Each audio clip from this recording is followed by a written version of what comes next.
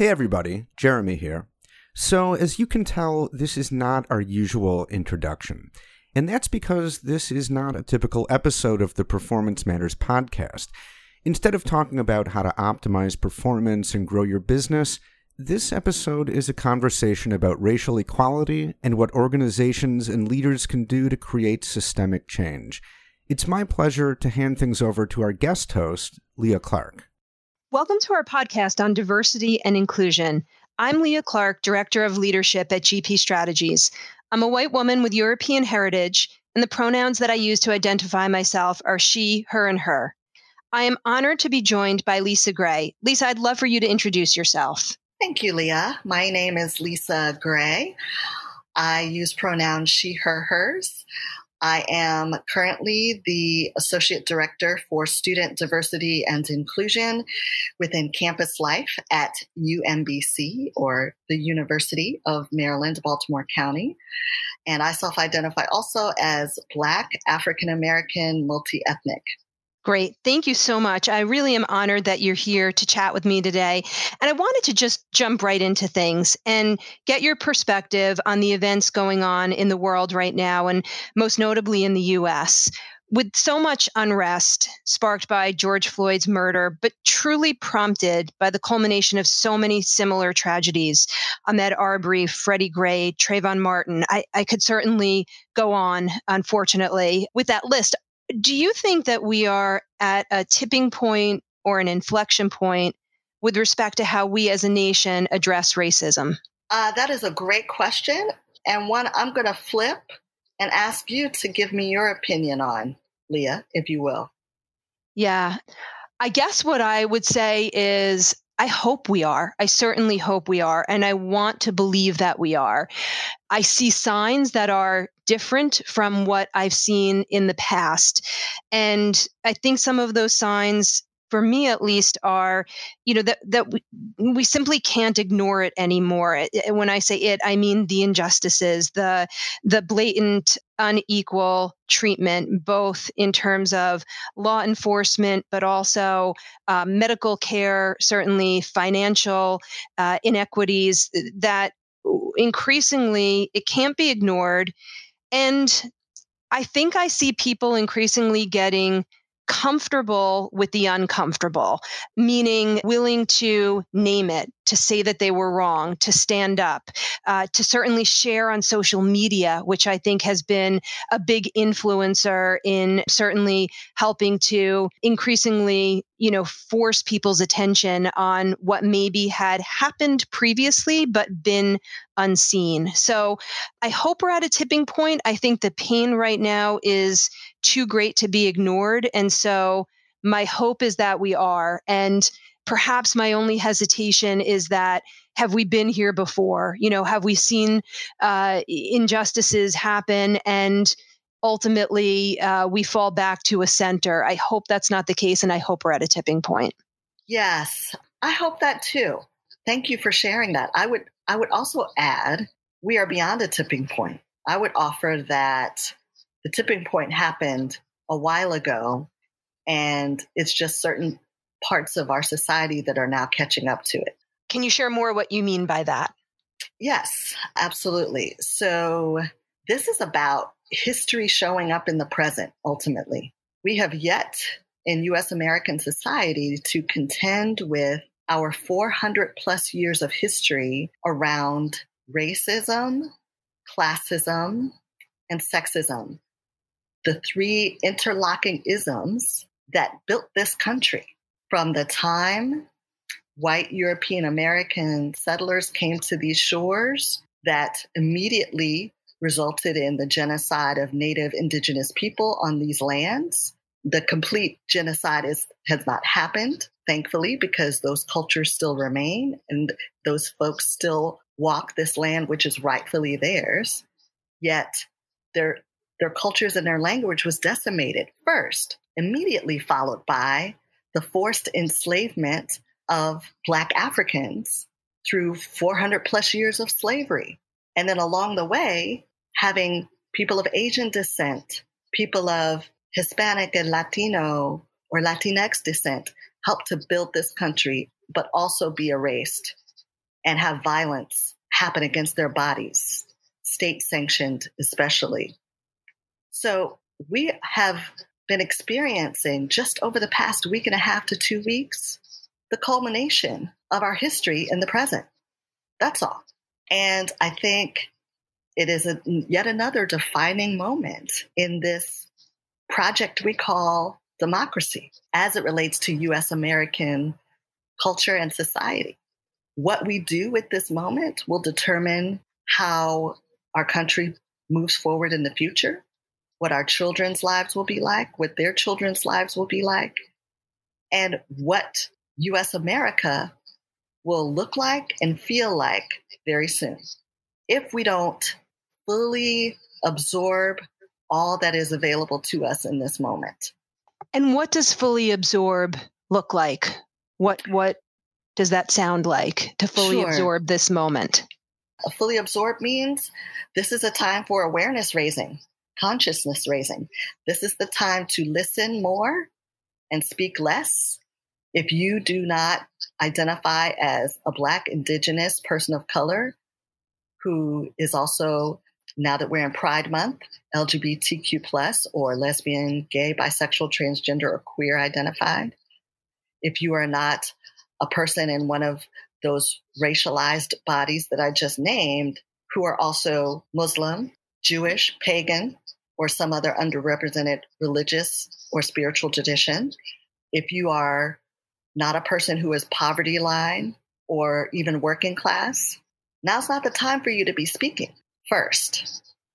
Now's the time to be in a listening posture, raising your awareness, extending offers of support, meaningful support to people in those communities that I just listed, and then waiting for them to say yes to it or to say no or to not respond and to be okay with that. This is a moment to then educate yourself, especially if you are a formally educated person with any kind of degree, whether it's an associate's degree all the way up to a PhD. That is a very privileged group of folks from a global perspective. We can Google right now. We can access a library right now. We do not need to be burdening that responsibility on people for whom their lived experience is in jeopardy right now. Their lives are on the front of our news screens, our TV screens, our social media, our cell phones, our smartphones. They don't need to be educating those of us who are formally educated right now. And then third, we need to be acting. We need to take that awareness raising. We need to take then all of that listening and that education as best we can, even if it's quick article readings we've done, what have you. And then we need to act. Then we need to put our money where our mouth is. We need to do something that is going to bring about positive social change that isn't just going to benefit people that look like we look or believe what we believe, but really is about the collective whole of this nation, and to consider the experiences of people who are very different from us. And so what that action can look like is protesting, like we've seen countless people doing all over this nation, as well as now the globe. It can be as simple as writing an email to our local, state, or federal elected officials about our expectations for positive change for Black, Indigenous, other people of color, for poverty line people, for people who are LGBTQ+, so that we can have equality, let alone equity, for those groups. And it also could look as simple as having deep conversations with your family and friends in your respective circles that you have never had before. Having the moral courage to risk in those spaces some of your privilege and discomfort so that you can begin to move forward together as a family, as a friend group, as a social group, as an organization. Now is the time to be having hard yet meaningful and authentic and truthful conversations with people in our lives, because sugarcoating is not going to be okay. We are in a global pandemic where Black identified folks are at the front lines of a virus that is killing us. We are at also a moment where Black and Indigenous folks are being disproportionately impacted by state-sanctioned violence, not just in the US, but all over the world, that threatens our very existence, our ability to even walk freely in the world and to exist. So now is the time to be uncomfortable if none of that is something that is in your experience. That was incredibly helpful, and I appreciate the specificity that you gave. Especially for me, I'll say I've done some of what you've suggested, but I also sometimes, look inward and say, what more can I do? And what you just shared was incredibly powerful and specific. And I also appreciate you talked about listening and educating and acting. I think you also, for me, said something that I've been more sensitive to lately is listen if someone wants to share, right? But sometimes that individual may not want to be the one to need to educate you to their pain. And so if we do have the advantage and the ability to self-educate, I think that that's particularly important takeaway for me that I've tried to be more tuned into. And then those deep conversations as well. I guess what I'd love to segue to a little bit is, and maybe you can address both of these together. A lot of our listeners are in the corporate space, in the business world. I know you have experience in corporations. At the same time, you also have current experience in higher ed. And I'm wondering if you could talk a little bit about, both your experience readying students to become future leaders of tomorrow, and then also a little bit about your work in organizations helping to increasingly encourage leaders in the areas of diversity, inclusion, and equity. Sure, I'm happy to do that. So first, I started out my career at a time when we didn't even use the language of diversity, equity, and inclusion, let alone social justice. It was called multiculturalism at the time.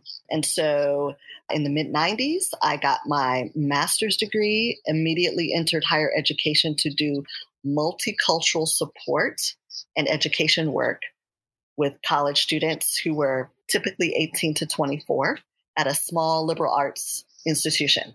But very quickly, I, through that work, was invited to work with community groups in the city that I was living in at the time.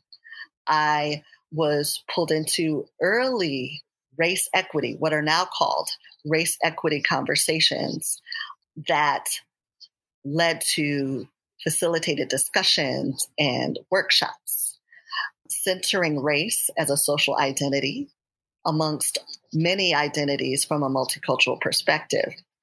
I fast forwarded from that moment on to then expand that work while also this evolution was happening in the work. We were moving from doing multicultural work to diversity work, which is just about having a bunch of different people in different bodies. That's all it essentially is. Making sure that there's representation is how we would say it now. And so I expanded my reach and work to nonprofit organizations. I ended up working with some K through 12 teachers. I ended up working with some corporate groups, smaller corporate groups. And then I re-entered higher education to do diversity education and program work in the late 90s to early 2000s, and then shifted yet again to do work in the public sector for a state agency here in Maryland, doing specific diversity management, leadership training and development with supervisors and managers as well as employees, all with a diversity lens and from a diversity-based perspective. And then fast forward again, I end up leaving that agency while also building networks in all of those other groups that I mentioned before to re-enter higher education at a moment when we were shifting from diversity to inclusion work. And then now we're shifting yet again from inclusion to equity work. So there's been this vast evolution of work that has occurred in less than 30 years that has me constantly having to learn, unlearn, educate, re-educate, and then position myself to act differently as an agent of change within all of the organizations, professional and personal, that I've inhabited. And that's been an amazing process for me personally. But what I've noticed in that process, Leah, is that not everybody has been able to catch up with that rapid change. Mm-hmm. Some folks that I work with, including students, are still kind of stuck in the multicultural place that those of us who do this work left a long time ago. Mm-hmm. And, there's a question I have for you, even in what you're saying here and the distinction you're making about the evolution, right? So you talked about, a lot of times we talk about diversity and inclusion, and you've been very intentional to also say diversity and inclusion and to mention equity. And for me and for our listeners, can you help us understand the evolution of what I see now as, again, the mentioning of equity along with the phrase diversity and inclusion, and why that is so important? Absolutely. So I'll try to be as succinct as I can be, because there's a whole body of research across a lot of different knowledge perspectives and fields that can speak to each of these terms in very particular ways. So I will give you I would say, sociological, anthropological, to a certain extent, social justice framing of these three terms.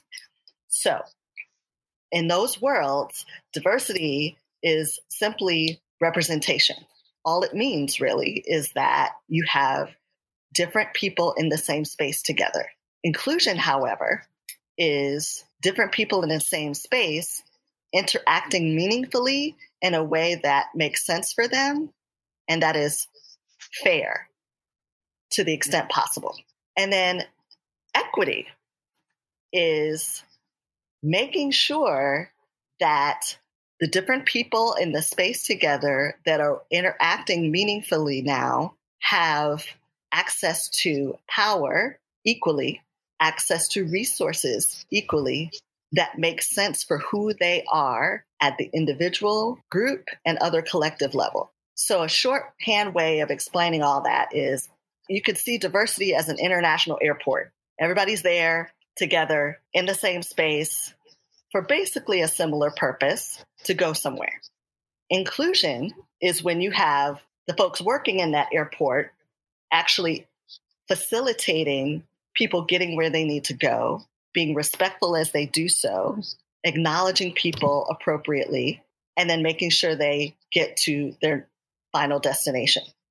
Equity is making sure that all those different people in the airport get on the plane they're supposed to get on, in the seat that they have paid for, have that seat adjusted according to their body size, height, weight, etc., are then offered all the things that go along with that flight, as well as asked, is there anything else you may need that I have not given to you yet, by the flight attendants?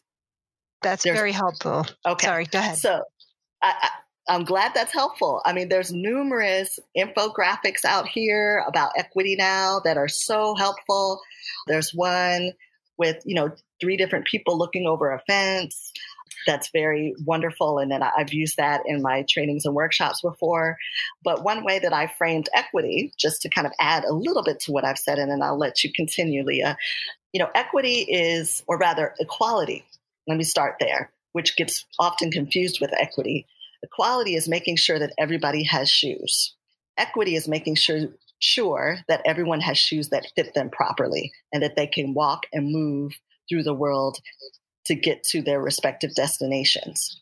Thank you. I've also heard, and I don't know if this would resonate with you, but I know a quote, I can't attribute it right now, but that essentially, diversity is being invited to the party, inclusion is being asked to dance, and equity was being part of the planning committee. And I don't know if that resonates with you, but that was one way I've heard it explained, that sometimes in my simple brain helped me at least to think a little bit about how to view those three. Absolutely. That is another wonderfully simplistic analogy that I love that really helps people to break these terms down. Absolutely, Leah. And I do acknowledge it's simplistic. So thank you for indulging me and explaining in much more eloquent terms. I do appreciate that. I wanted Lisa to ask you a final question. And then at the end, I did just want to please kindly ask you to share a little bit of your contact information. But my final question for you is, what can organizations do? You know that a lot of the individuals who we hope will be listening to this podcast will be heads of human resources, talent management, really senior leaders within their organizations. And what I'd love for you to do is give them your thoughts on, ways that they can respond the way organizations can respond in a way that demonstrates a commitment to real change. Absolutely. And I'm going to use some plain and, if you will, simplistic language that will hopefully resonate with your audience right now, just because I feel like in all kinds of fields, we use just way too much jargon and terminology that most people don't understand unless they do that work. So here's what I would say to that. What in this present moment, particularly profit-making companies, but also public entities and nonprofits need to be thinking about doing is, first, some of what I mentioned earlier, doing some awareness raising, looking in the mirror and encouraging their colleagues, their leadership to do the same thing. Do self-examination. What do I know? What don't I know about what is happening in our world right now, particularly in our nation? I would also say, second to that, do not waste a whole lot of time on statements that really do not mean much of anything to most people right now. I understand the value of them in terms of being able to signal to clients, to stakeholders, what your organization or company may stand for. And I will offer that in this present moment, all that is for most people that you are actually trying to reach that are front and center in where we are right now, that doesn't matter. Those words ring hollow and don't really help people to understand what actions your organization or company are willing to take. So the second thing I would add to do is to then, concentrate on educating yourself on U.S. American history, and in some cases, global history of Black, African American, and Caribbean people, of Indigenous people in the U.S. and beyond, and other people of color, Asian Americans, Pacific Islanders, South Asian people, those who are specifically, say, Indian or Pakistani, people who are of different religious and faith traditions beyond Judeo-Christian, getting to know what you don't know, learning more about Islam, learning more about paganism, learning more about humanism, atheism, and agnosticism, and the differences between all of them. Those are just some short examples. And I would also add that with all of that, education needs to, again, go, and I'm going to take us back to what we talked about earlier. You got to stay in a listening posture all while you're doing education right now.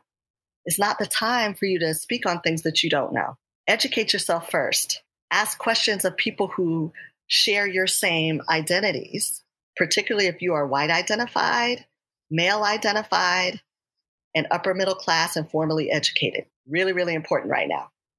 Mm-hmm. I would also add, since, again, many of your listeners may know that this month, June, is National Pride Month. If you are not LGBTQ+, now is not the time to be speaking, particularly to trans-identified people, about what they think about what is going on right now, if you are straight and cisgender in particular. And then last part about the action is to really look at some resources that can then help you to act and create positive social change within and outside of your organizations, within your families, within your communities. Some good thought leaders, past and present, and resources as well, to be looking at right now, especially to understand what is happening with the current evolution of the Black Lives Matter movement, on top of what is going on with the pandemic for Black, Brown, and Indigenous people, as well as Asian American people within that whole Asian, Pacific Islander, and Desi or South Asian diaspora, is to look at the work of Fred Hampton, to look at the work of Grace Lee Boggs, to look at the documentary 13th by Ava DuVernay, to seek out and contribute to, when possible, Black-led organizations that are doing this work and have been for decades and decades. There's some wonderful things being put out on social media right now with all kinds of anti-racist, anti-sexist, anti-heterosexist organizations that we could be learning from right now. And then an article that I would like to suggest that comes from an unexpected source for some, Teen Vogue. I never saw that one coming, but I know you didn't. But it's one that I recently came across that I think I want to offer to the audience, and that is how Black activists shaped the labor movement. This is particularly important for corporate folks to read an article like this, because every corporation is in a position to hire people right now in some way, shape, or form, for the most part, depending on their field and what their funding is like right now, of course, and their budgets. So yes, those are some quick next steps, resources and potential thought leaders to be thinking about right now. I will add one more, actually, that just popped into my head. Dr. Adrienne Keene on Twitter is a Native Indigenous woman who does some great research and work on Indigenous peoples. It'll be well worth following her as well. Wonderful. Thank you. I have personally been scribbling furiously as you've shared these resources and these names. So thank you. I'm sure, I hope our listeners will be doing the same.